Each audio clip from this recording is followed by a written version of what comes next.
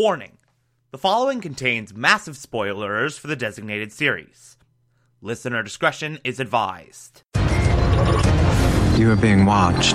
You're listening to the Television Archive, the show where we, the television-loving hordes of the internet, take a deep dive into what used to be in our beloved media. My name is Thomas Michael Clark, and this is Person of Interest. These people irrelevant. We don't. Hunted by the authorities. We work in secret. You'll never find us. But victim or perpetrator, if your number's up, we'll find you. Today we will be discussing Season 1, Episode 14, titled Wolf and Cub. Yet another very, very solid episode, and one that's very interesting. Because for the first time in pretty much the history of this show, we have a number who is, to a certain extent, both victim and perpetrator. This episode is not an either-or situation. Because we're following this kid whose brother just got shot and killed by gangsters.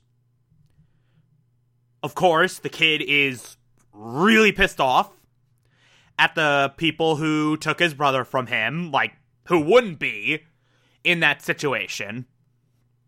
And so Reese spends, like, the first 10 minutes of this episode trying to find the kid and trying to find the people who killed his brother. And the kid, because he's so pissed off, like, gets a gun and is on this revenge trip to get revenge on the people who killed his brother, to kill the people who killed his brother. So, perpetrator, but because he's a kid and inexperienced and way out of his depth, because this is a big crime operation, we also have a very high likelihood that he will get himself killed in the process, i.e. victim. So, like, he is both and neither. It's a really, really great change of pace. It's a really nice, like, sort of shifting of the dynamic here. And the way this episode goes, the place they wind up, where Reese is, like, quote-unquote, hired by this kid to take out the gangsters. Like, Reese, basically because he realizes he's not going to be able to stop the kid from going after him entirely, he's just like, okay, I'm going to take him out for you. You can tag along. You can watch me do this. And hopefully that'll be enough to satisfy your revenge lust. And so we get this amazing dynamic between Reese and this kid Darren, and it's so great to watch. It is so precious. It is so wonderful. They handle it so frickin' well. Like, it's just a really, really badass storyline. A really, really fun storyline that they play around with the premise of very, very well, and it's just so frickin' good. And throughout all of it, they really do a good job of exploring the perils of revenge. The sort of false hope that is revenge. The whole phrase, like, if you seek vengeance, dig 2 graves, or whatever. Like, this all-consuming cold comfort, where Reese is basically spending the entire time trying to keep Darren from doing something he'll regret, from letting his revenge take over him, from letting his eagerness to get even ruin his life or cost him his life. It's a really, really good character arc. And then, of course, everything builds and builds and builds and builds and builds, and we get this amazing final confrontation at the comic book shop. Because we've worked our way up through the rungs of this gang. We have the people who directly killed Darren's brother, and then their boss, this comic book shop owner, and the corrupt cops, the corrupt politicians who let them get away with this, like, lottery ticket business, like this fraudulent operation. And Darren, upon hearing that this one guy involved, who Carter had in custody but then was forced to let go, upon hearing that he got released, just goes full berserk. And goes into the comic book shop on his own accord and is ready to pull a gun out and kill this dude. And what we get in the minutes leading up to Reese and Finch's raid, where Reese, like a badass, goes in with, like, rifle shooting beanbag rounds, like riot ammo. What we get in the minutes leading up to that is this really fantastic scene where, like, something out of Return of the Jedi, the dude's, like, got a gun on his nemesis, this guy Brick, and the comic book shop owner's like, yeah, do it. Kill him. Kill him. He's the guy who took your brother he's the guy who took your brother from you. And once you do that, you can work for me because you're smart. You can own all these streets by the time you're his age. Like, literally, strike him down and turn to the dark side. Like, it's literally the gangster equivalent of Return of the Jedi, is what we're seeing right now. Like, it is the throne room scene. It's great. It's awesome. It's really, really fantastic. And then, of course, Reese shows up. He's a badass. He's taking out everyone with these beanbag rounds. The comic book shop. Oh, by the way, totally forgot to mention, the kid does decide not to kill him. And then the comic book shop owner's like, yep, I knew that's what would happen. And then he ends up taking the kid as a hostage when Reese does his little raid. And it's like using the kid as a human shield, basically, when Carter and Fusco come to back Reese up. Like, he's continuing to use him as a hostage, and we get this big, like, exchanging of fire. At one point, Fusco, like, literally dives in front of a bullet to save this kid and gets shot in the ass.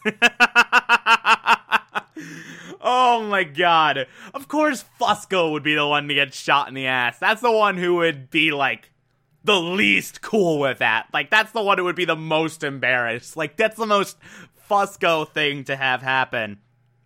But they end up saving the kid and taking down this whole gang. So, we were able to get justice for Darren's brother without Darren getting on this all-consuming path of revenge. We were able to save him from himself. And then we get this lovely ending where Reese and Fusco drop Darren off at this nice foster family, and we get this nice goodbye, and him, like, being on the right path again. It's a really great story. It's a really, really phenomenal one-off. We also got some solid subplots under the surface, of course, picking up the thread from a couple episodes back where Finch's nephew, his partner's son, is, like, getting dangerously close to learning about the machine, to the point where he actually tracks down one of the government people who was there at the beginning, to the point where he sits down with this woman who thankfully ends up feeding him a cover story of, like, yeah, his company was struggling, and we had to bail him out. He was in a dark place at that time. I know it's hard for you to hear about your father this way. And this satisfies the dude's curiosity enough for him to no longer be on the trail of the machine. This satisfies his curiosity enough for him to not be on the trail of the actual truth of what his father was working on, what Harold was working on, who, by the way, this kid name drops Harold, and the government lady is like, wait, what? Who is that? Oh, he was my father's friend. You know him? No, I don't. So now this government lady maybe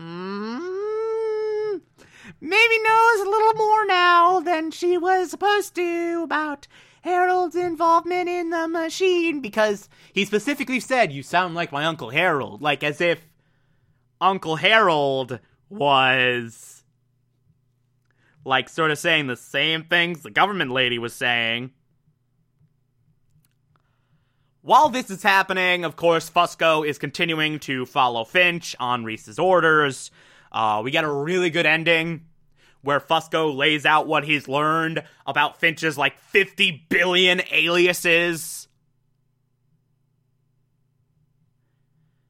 And the final moments of this episode, the machine's like, they have learned too much about Harold. Security breached. And the machine is like, okay, we're monitoring Reese and Fusco now. So Reese and Fusco have stupidly made themselves out to be potential threats to the machine. And we still don't know exactly the details on how Finch's partner died. However, we do know the last time we saw him in the flashbacks, he was being labeled as a threat by the machine. Just saying. Not the best precedent set here from the information we have so far. But yeah, solid episode all around. If you like this, favorite the podcast, anchor.fm/TV archives, so that you can be here every single Monday through Friday as I go through every single episode of this and other shows. And you can find it on pretty much whatever podcatcher app you prefer.